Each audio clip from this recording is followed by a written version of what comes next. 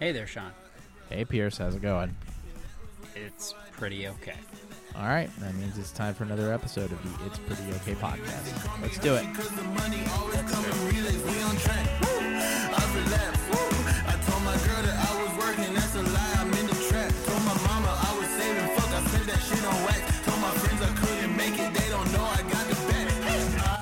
Okay, the pandemic rolls on. Now we get to ask the question, if a World Series happens in the woods and there's no one there to watch or listen to it in any way, does it still happen? What kind of is a World Series? Is that sports? Oh, that's the poker tournament. Is Chris Moneymaker still big into that? I guess you're right. I guess I do have to clarify that it is the inferior World Series of baseball. The inferior World Series. Yeah, now that Sean and I are both members of Defector, subscribers, I guess you would say.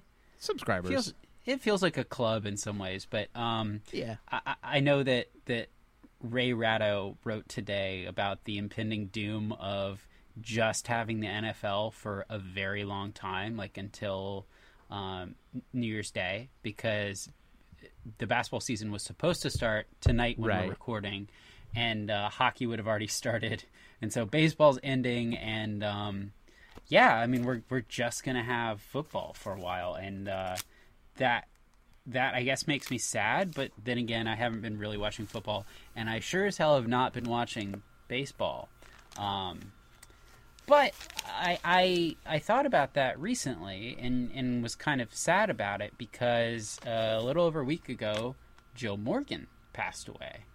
And I don't know about you all, but really the only time I ever watched baseball consistently was when he was the color commentator with I forget the play-by-play guy's name, but on ESPN's Sunday Night Baseball. And I remember it just being in some ways like my platonic ideal of a two-man booth team. Kevin, I'd be interested with you. Do you recall like Sunday nights listening to Joe Morgan do the baseball games? Yeah, so that's kind of a realization that I came to as we were talking about this topic, is that I didn't really pay much attention to announcers when I was a kid. Like, I guess I didn't internalize them very much, and it wasn't until I watched way too much college basketball in like late high school and going into college when I kind of started paying attention to them in like the broader sense. So no, I do not really remember listening to Joe Morgan. I remember getting like the visceral experience of Sunday Night Baseball, but I don't really remember the announcing. He was obviously a part of that, and I just didn't realize it. Yeah, and that's an important thing. In Max, I know on many occasions I have watched way too much football on Sunday afternoons with you, and the visceral experience of it. I think switching from the afternoon games to the Sunday night football game is something that you notice the production value. But I think that there's also, I don't know if you noticed, but Sunday night football games for the last number of years, probably around 10 now, have been called in part by Al Michaels, which I think is another like stalwart. You know, it's like serious. This is one of the ideals. Do you put stock in that? I do, yeah.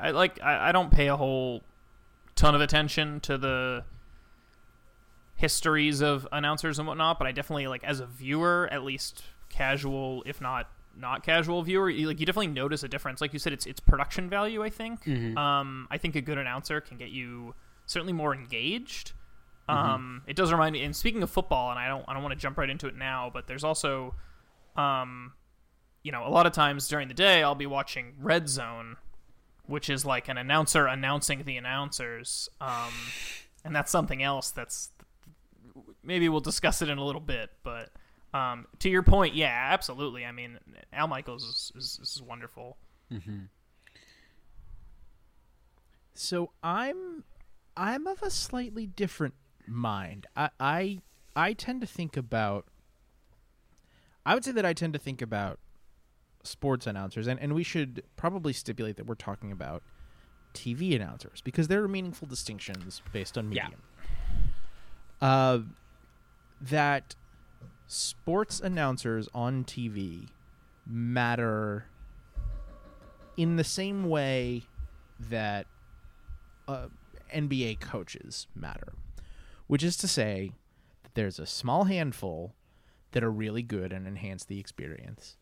There's a small handful that are really bad and, get fired before they have a chance to fuck up your viewing experience too badly. And then everyone else is pretty much interchangeable. And all I have to point to make my point, I think, is the fact that I know pretty confidently that if I asked you guys to name the Fox NFL commentating teams beyond Joe Buck and Troy Aikman, you couldn't name a single person. Kenny Albert still do one? All right, fuck you. You ruined. Oh, what is you it? ruined my point. Kenny Albert and Moose Johnston. But to your point, because he has the worst games, which is what we I got now locally.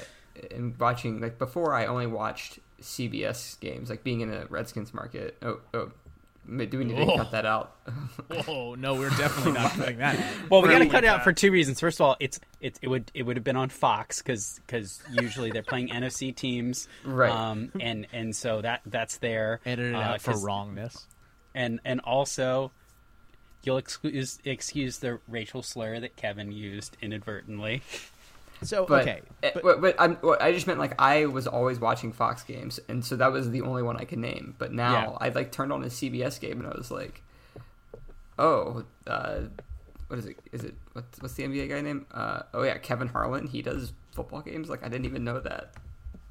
Well, yeah. So Kevin, I would count Kevin Harlan as one of like the fairly distinctive ones, but like I would be willing to guess that you can't tell the difference between, like, if you were to just turn on your TV in the middle of a game, you wouldn't know whether that game was being called by Kenny Albert or like Brian Baldinger, who apparently is a person, or Tom Brenneman. Actually, you probably would know if it was Tom Brenneman because you wouldn't actually be watching a game because he is a horrible homophobe and he got fired for it. So, yeah, but I think, generally speaking, I think the point is that the majority of these guys are not really enhancing your experience all that much. Mm-mm. No, and it's, there are some people who are, to your point of, they're interchangeable, but a lot of them are doing good work. Another one that you could mention there is Ian Eagle, who I think does a good job as a play-by-play guy announcing games. Part of it is, to go back a little bit to the production value, some of these people are just not put in the areas where they can show how great they are. I would say that afternoon regular season football games, especially the CBS ones, which always look so bright and everything, I almost don't take it seriously, and that's probably the detriment of the announcers. And also, not everybody gets the like chummy, like hushed tone voice of Jim Nantz, because that is just super pretentious. But he can do that because he's built that up. So I think, and to switch from football a little bit, because we've been talking about that, one area where I think some of these announcers get to shine and show off how they can be dynamic is when CBS rolls out 80,000 announcers for the NCAA tournament. You'll remember that. We've had a lot of fun with that. That's where you get these announcers like, Kevin said, Kevin Harlan, who all of a sudden you realize that they're brilliant because they're calling a game that you really know nothing about. And that's kind of one thing I want to get into. A good announcer is someone who gets you to the place where you can enjoy the game, even if it's, Mercer playing a team that is better than Mercer in the tournament.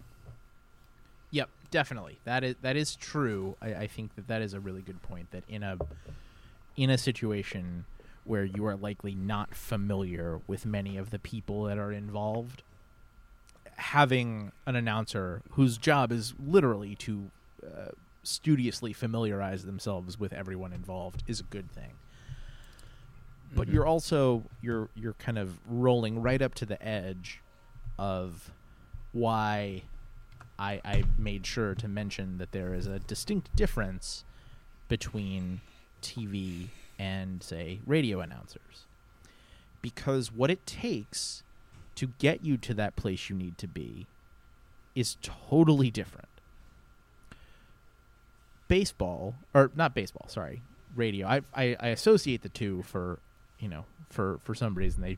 They both seem more old-fashioned, but really I'm thinking of someone like Vin Scully. A game on the radio without a visual aid, the person who is calling that game is responsible for painting your entire picture of the game. You can hear cracks of the bat and whatnot. You can hear some crowd noise. But by and large, your aural, A-U-R-A-L, experience with that game is what the announcer gives you. So you have to be able to fill a prodigious amount of space. You have to be Colin Cowherd. Like, I think Colin Cowherd is a goon with trash opinions, but his ability to talk for 3 hours during a drive time radio show is incredible, and like, you kind of have no choice but to respect that, even if 2 hours and 45 minutes of it are saying gross racist stuff about John Wall. TV is very different because you don't listen to TV, you watch TV. There's a reason that's the verb that we choose for how you interact with something that's on TV. And so oftentimes a really underrated skill that good TV sports announcers have is to know when to get out of the way.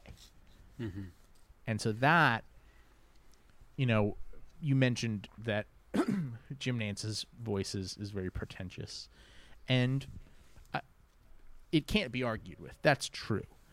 But I will give Jim Nance credit. He really seems to have a very good sense of when to get the hell out of the way and let you just see what's happening and process it for yourself. So, when you think about like who are good announcers, keeping in mind those different skill sets are very important.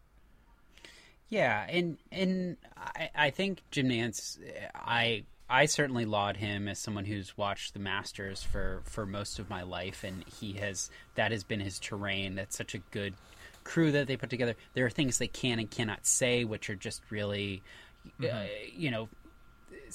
draconian and everything else, but they have a team and it works really well together, and there's the production value, and there's such an experience, and they really know when to get out of the way, when they're letting basically the geography and the topography speak for itself.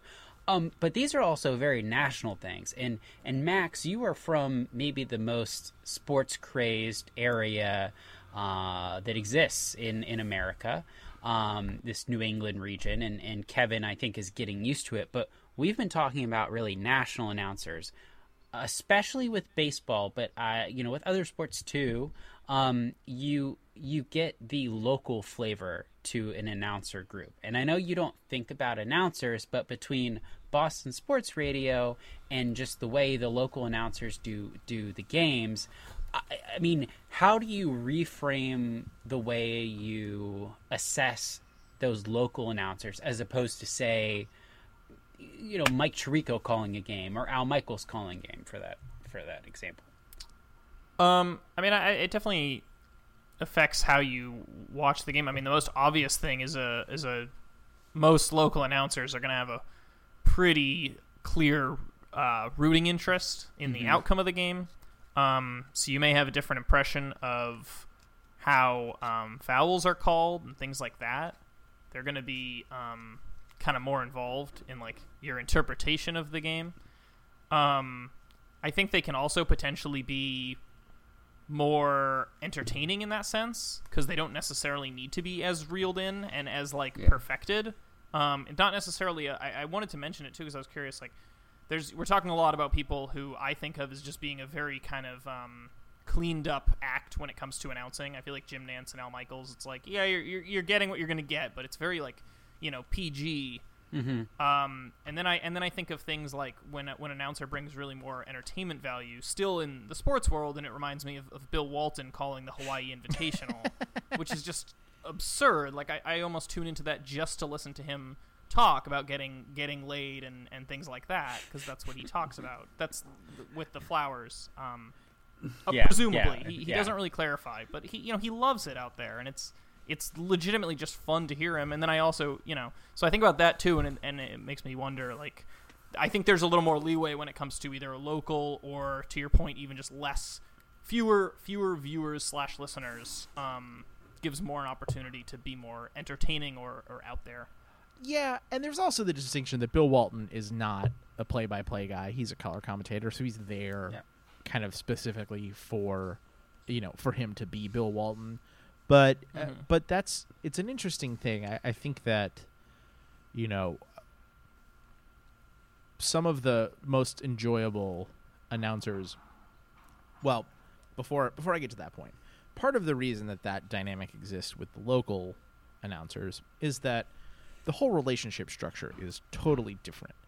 Like, Kenny Albert is employed by Fox and travels around to wherever Fox tells him, wherever they tell him that he and Moose are going to go call the game. But your local channels, your regional sports networks, often like have specific relationships with the teams, and so it's just like a totally different ecosystem. Yeah. But one of the areas that I'm particularly interested in is European soccer announcers who are not really in that mold. I think of like Ray Hudson, who has 8 gazillion YouTube videos that are all, just compilations of him, achieving release on the air over goals by Lionel Messi and Juan Roman Riquelme, and like he's not a Barcelona broadcaster, but I guess I wonder, is there something totally different about the arrangement in Europe where we're not counting on necessarily the most kind of buttoned up professionalism like you think of with Al Michaels or Mike Breen?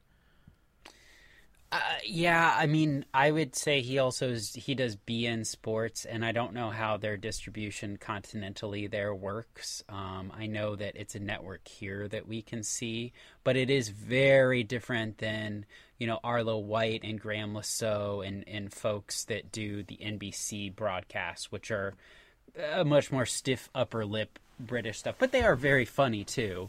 So, I mean, Hudson may be the outlier there. I don't really know, but one thing that is nice about that, and I think of it as more in the local announcer mold, is the allowing for excitement. Kevin and I have joked many times in the past about the local color commentator for the Washington Nationals, which is FP Santangelo. Every year the Nats are winning the World Series for him. Even the years where they just got to Washington, which he might have actually been on the team then, I don't know. But he is totally in the tank for them.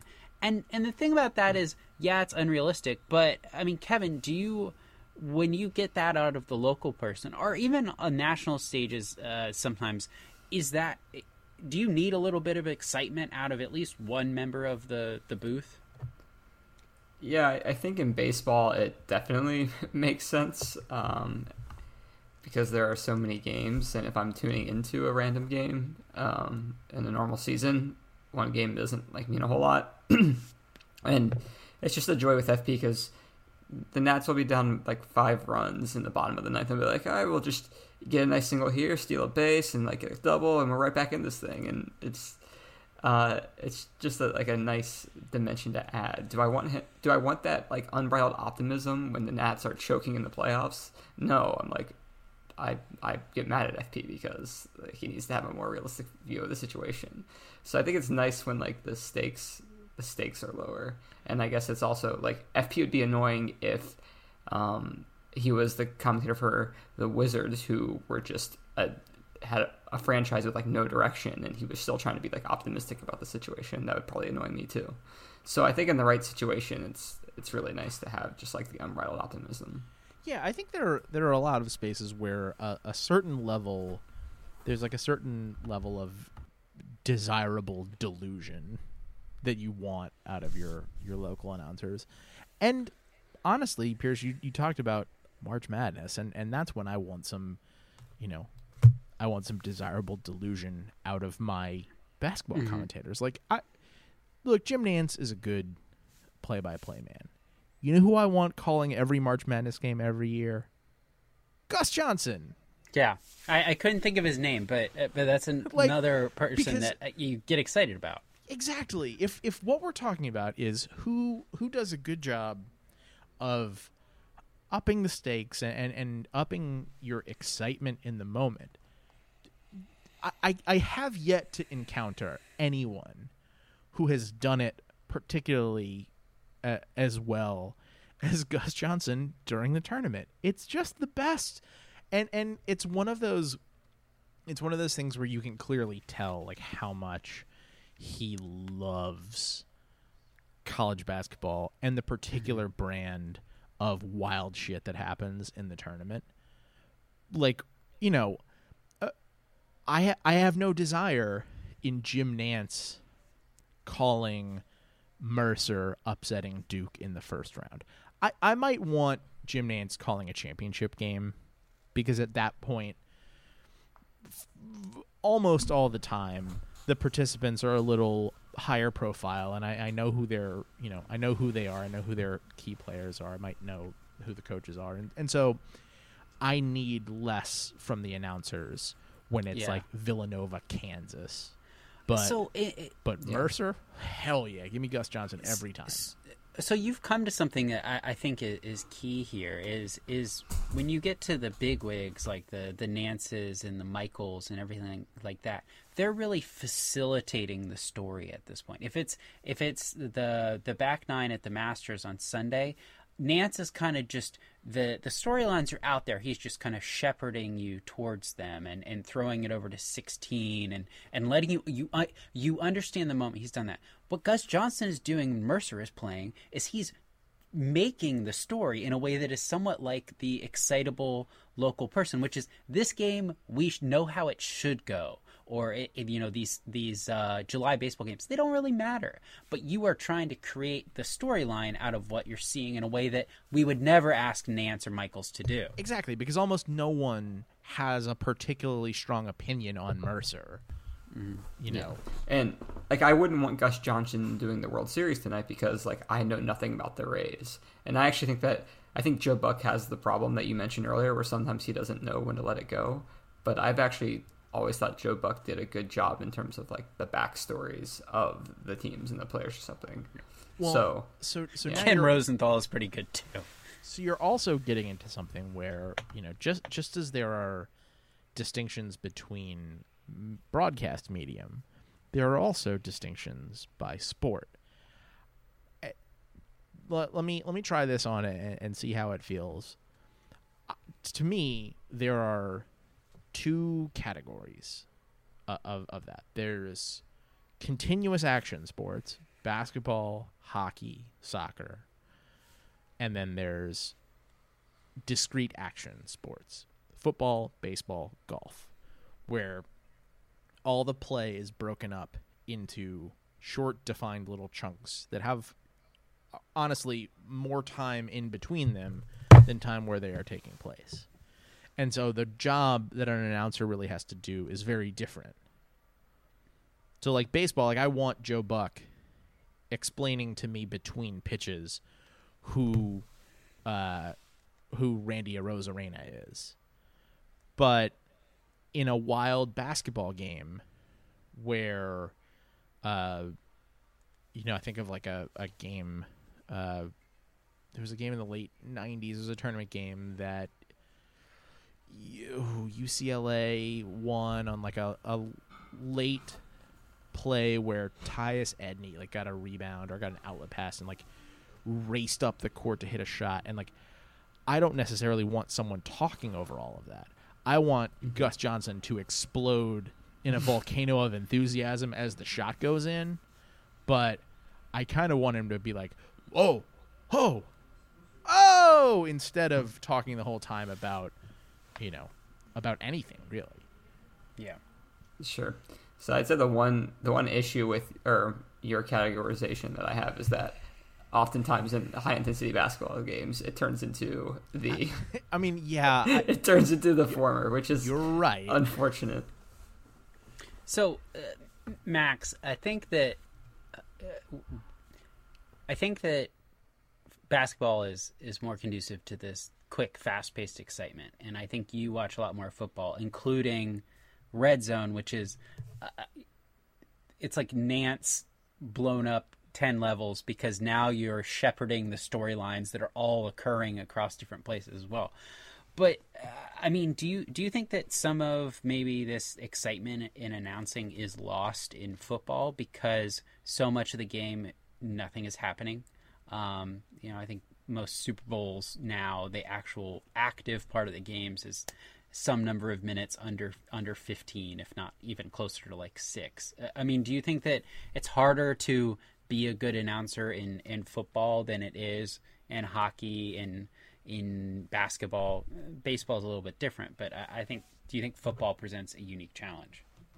I don't necessarily think so. I mean, you could argue that maybe it does, in the sense that I think maybe a lot of people watching it don't even have the volume on, but I don't know that that's necessarily unique from basketball, or just a sport that someone is watching in maybe a bar or something that doesn't have the audio on, something that we used to do in the before times.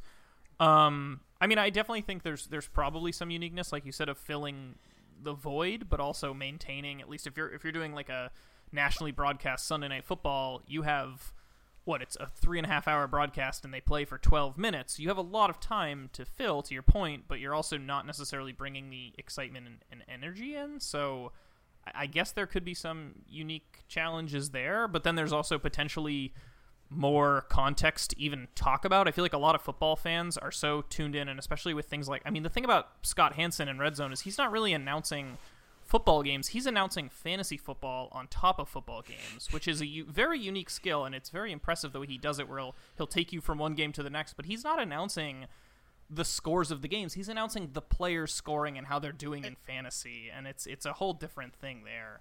Yeah, let's call Scott Hansen what Scott Hansen is. Scott Hansen is a cocaine dealer. Yeah, he is. 100% Scott Hansen is a cocaine dealer, except he also straps you down to the table and, toots it up your nose for you. Yeah. But I actually see the other side of that coin for, like, watching a football game. I actually think that more than the other sports where there's a lot of discrete action and time between plays, football is complex enough that time really opens the door for someone who is that, not so much for play-by-play announcers, but opens the door for high quality, talented color commentators to really impart a better understanding of how the game works with replays and the telestrator and all that good stuff that you just don't really get out of baseball, because it's not like you're running plays in baseball so much. And so I actually think in a way it should be easier, which is part of what makes me furious that so many NFL color commentators are so terrible at their jobs. There's 2 good color commentators. All the rest of them are trash. Believe it or not, Troy Aikman is one of the trash ones. But I guess there's so I think about that a lot. What is the commentator supposed to be doing in this time? Yeah, that's a great point too. I think also, and this might just be because I watch football more than other sports, but the at least certainly the major football broadcasts and even the minor ones have a team of people that they also can go to for different things. They'll go to Gene Steratore to talk about specifically interpreting the rules of the game. And so I almost think that also makes it easier for them, that they can kind of pawn off the details or the injury updates and things like that. I'm sure other sports and announcing do that as well. But yeah, it's like giving different contexts like that. Like, oh, why was this not a catch? Pass it over to Gene, who when was the last time Gene was a ref? I don't know. I don't know if he's truly an impartial, trustworthy source, but that's the goal, and he gives you the context the way the rule is written, which is cool for football in a way, like you said, where it's simple enough that you can kind of know what's going on, but then there's some rules that it's like, well, I don't even know what is the actual rule here, how is it written, and how, what does this mean for the flow of the game, which is chunky at best. Yeah. So we've talked a lot about what makes for good announcing, but we've been at it for a while, and we should probably start to angle towards wrapping this topic up. And I want to make sure that we do talk a little bit about what makes a bad announcer. And for all that we've celebrated basketball for, having some of the highest highs, like Kevin Harlan and Gus Johnson losing their mind over stuff that happens in tournament games. Basketball, also everything that Doris Burke does, because she's perfect and should never change for anyone. It also has some of the lowest lows. Basketball has open hostility, which is not this, it's not the same. Like, FP is a Nats homer, but he doesn't, I would imagine he doesn't necessarily spend a lot of time expressing open disdain for the Nats opponent, the way that, for example, Len Elmore did every time he called a University of Virginia basketball game for 10 years. Len, sincerely, from the bottom of my heart, go kick rocks. And it also has something that I find that I don't like, which is a number of high-profile announcers who are not expressing open hostility so much towards a specific team or player as towards the entire sport itself. Yes. And to wit, I don't ever, for the rest of my life, need to hear another word said by Mark Jackson or Jeff Van Gundy. They are the worst thing about watching nationally broadcast NBA games. They're miserable. Yeah, they do nothing but complain the entire time, and nothing but complaining and bitching at each other. Yeah, and so sometimes they're put in the situation where, like, they have to fill time because the refs are taking an hour on a block charge call that they don't need to. But I don't need to hear Van Gundy like scream about it the whole time. Right, either. And I don't need to hear Mark Jackson spend 3 minutes digressing about how a pretty innocuous foul would have been met with death on a playground, as he did during an NBA playoff game this year. Yeah. So, I mean, the thing about that is, I understand that they are from a different era and they feel that the game was played differently then. But, I mean, essentially what is happening here is people have been asked as a job to observe and critique to an extent. Yes. What is at hand? What the author has put in front of you, talk about the story. But what they're doing in some ways by attacking basketball on the whole is they are attacking the author as opposed to what they're seeing here. Where they're not saying like, oh, I think this is a block, I think this is charge. It's I don't even know why they're even doing this. Their process, their structure is bad. I mean, listen, in college football, I think that it would be great to hear somebody attack the process in that way. But, like, this is not that. This is a national telecast. This is people who are professionally doing this thing, and they are not standing up for the little guy in any way. They're just standing up for themselves. So maybe that's the thing that is, like, kind of unacceptable to me, is when they are expressing their personal, like, guff with whatever it is, and that's not fun. I don't feel a level of camaraderie. If you make a comment here and there about like, oh wow, that was an expert flop, or that was a little over the top, I can laugh at that because you as a color commentator on the replay point out to me that like, oh, he actually didn't get bonked in the nose, it wasn't close to him. That's fine. They're not doing that. Yes, Kevin. Yeah, so along that line of logic, one person who I've kind of always gone back and forth with is Jay Billis. I thought for a while Jay Billis was like he had a lot of things right, he had a lot of like good ideas, but then I feel like he started just getting put on every high profile ESPN game, and he uses every single game as his like crusade for the NCAA as a whole and stuff.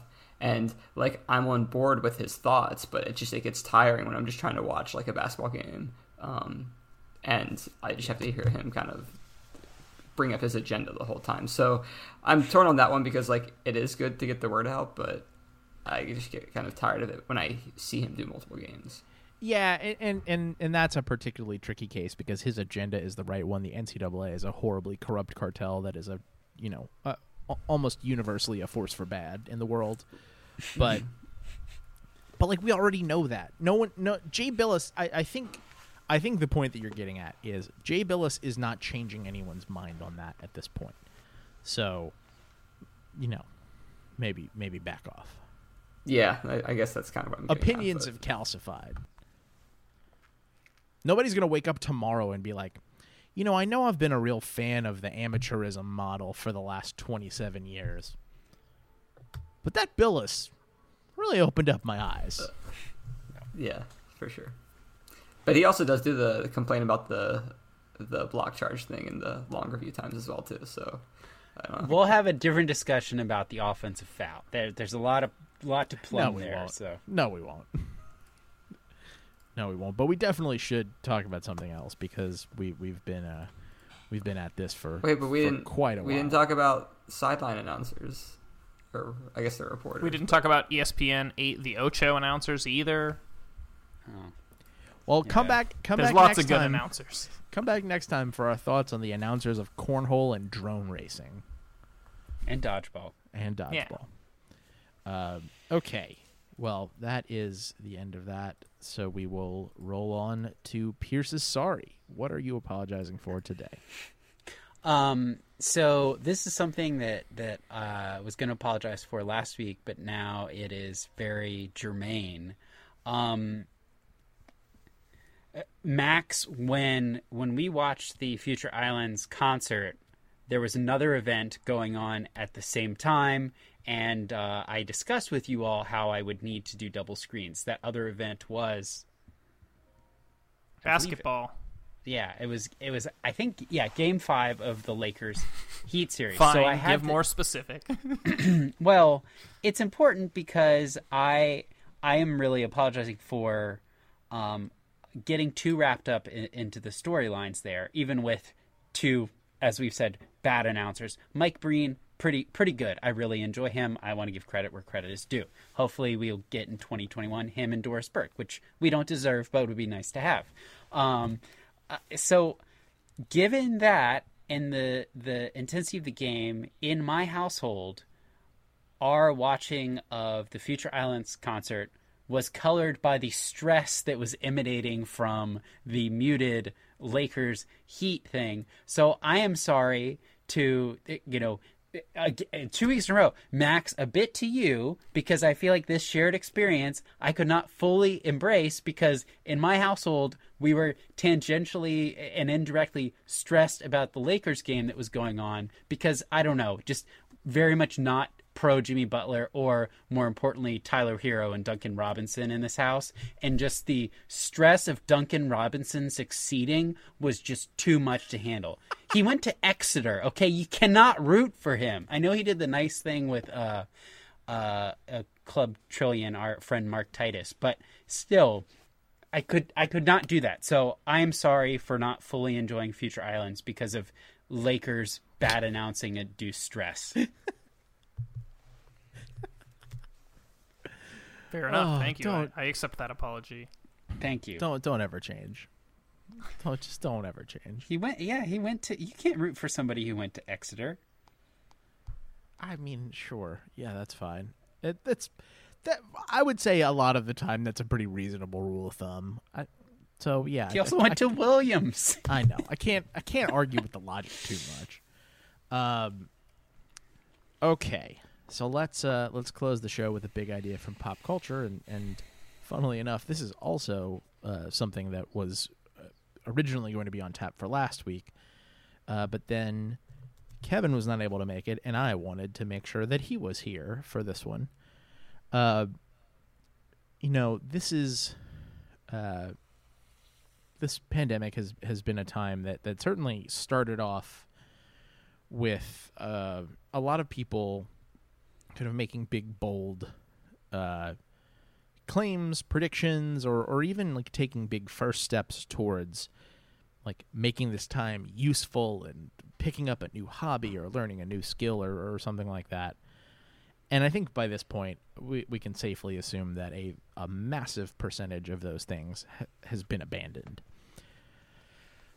I feel pretty good about, having, for the most part, successfully avoided that. I set out to read more, but that was already something that I liked doing and just wanted to make sure it was more a part of my life, and I've done a pretty good job of that. Instead, I have been spending at least some amount of time kind of like immersing myself in other people's processes. And one of the ways that I've been doing that is listening to a podcast called 20,000 Hertz, which is a podcast about sound. It's a very broad umbrella, of course, and it covers a lot of different things. Like the other night, I listened to an episode about backmasking and the satanic panic of people thinking that there were, demonic messages being secretly encoded onto records, and stuff about like the history of ringtones. But I had the opportunity last week. Actually, it was probably 2 weeks ago, just based on the timing of having thought about this for a podcast, to go on like a really long walk and listen to a 2-part episode on the process of mastering a record.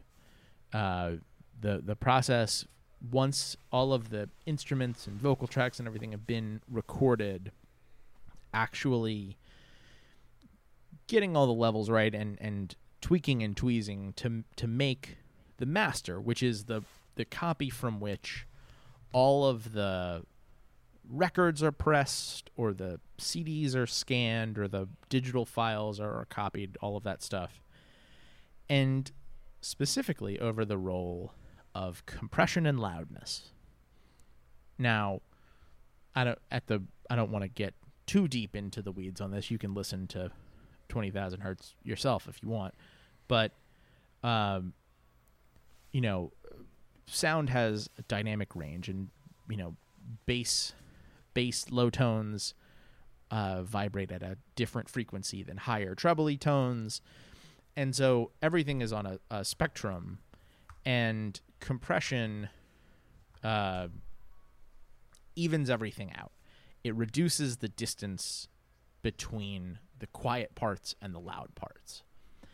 And that is something that has been done a lot on recordings over the last couple decades in order to be able to get the general volume louder for listening on headphones and small speakers and that sort of stuff. But what it's led to is,